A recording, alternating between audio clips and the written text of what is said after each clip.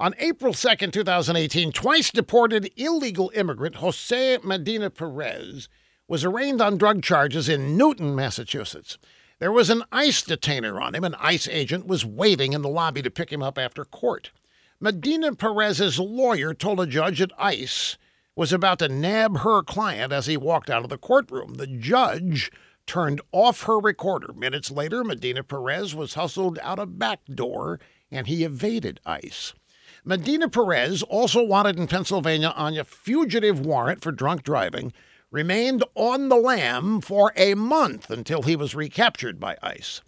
Now, fast forward to last Thursday, Newton District Court Judge Shelley Richmond Joseph and the court officer who helped Medina Perez avoid ICE were indicted on federal charges of obstruction of justice and 3 other counts.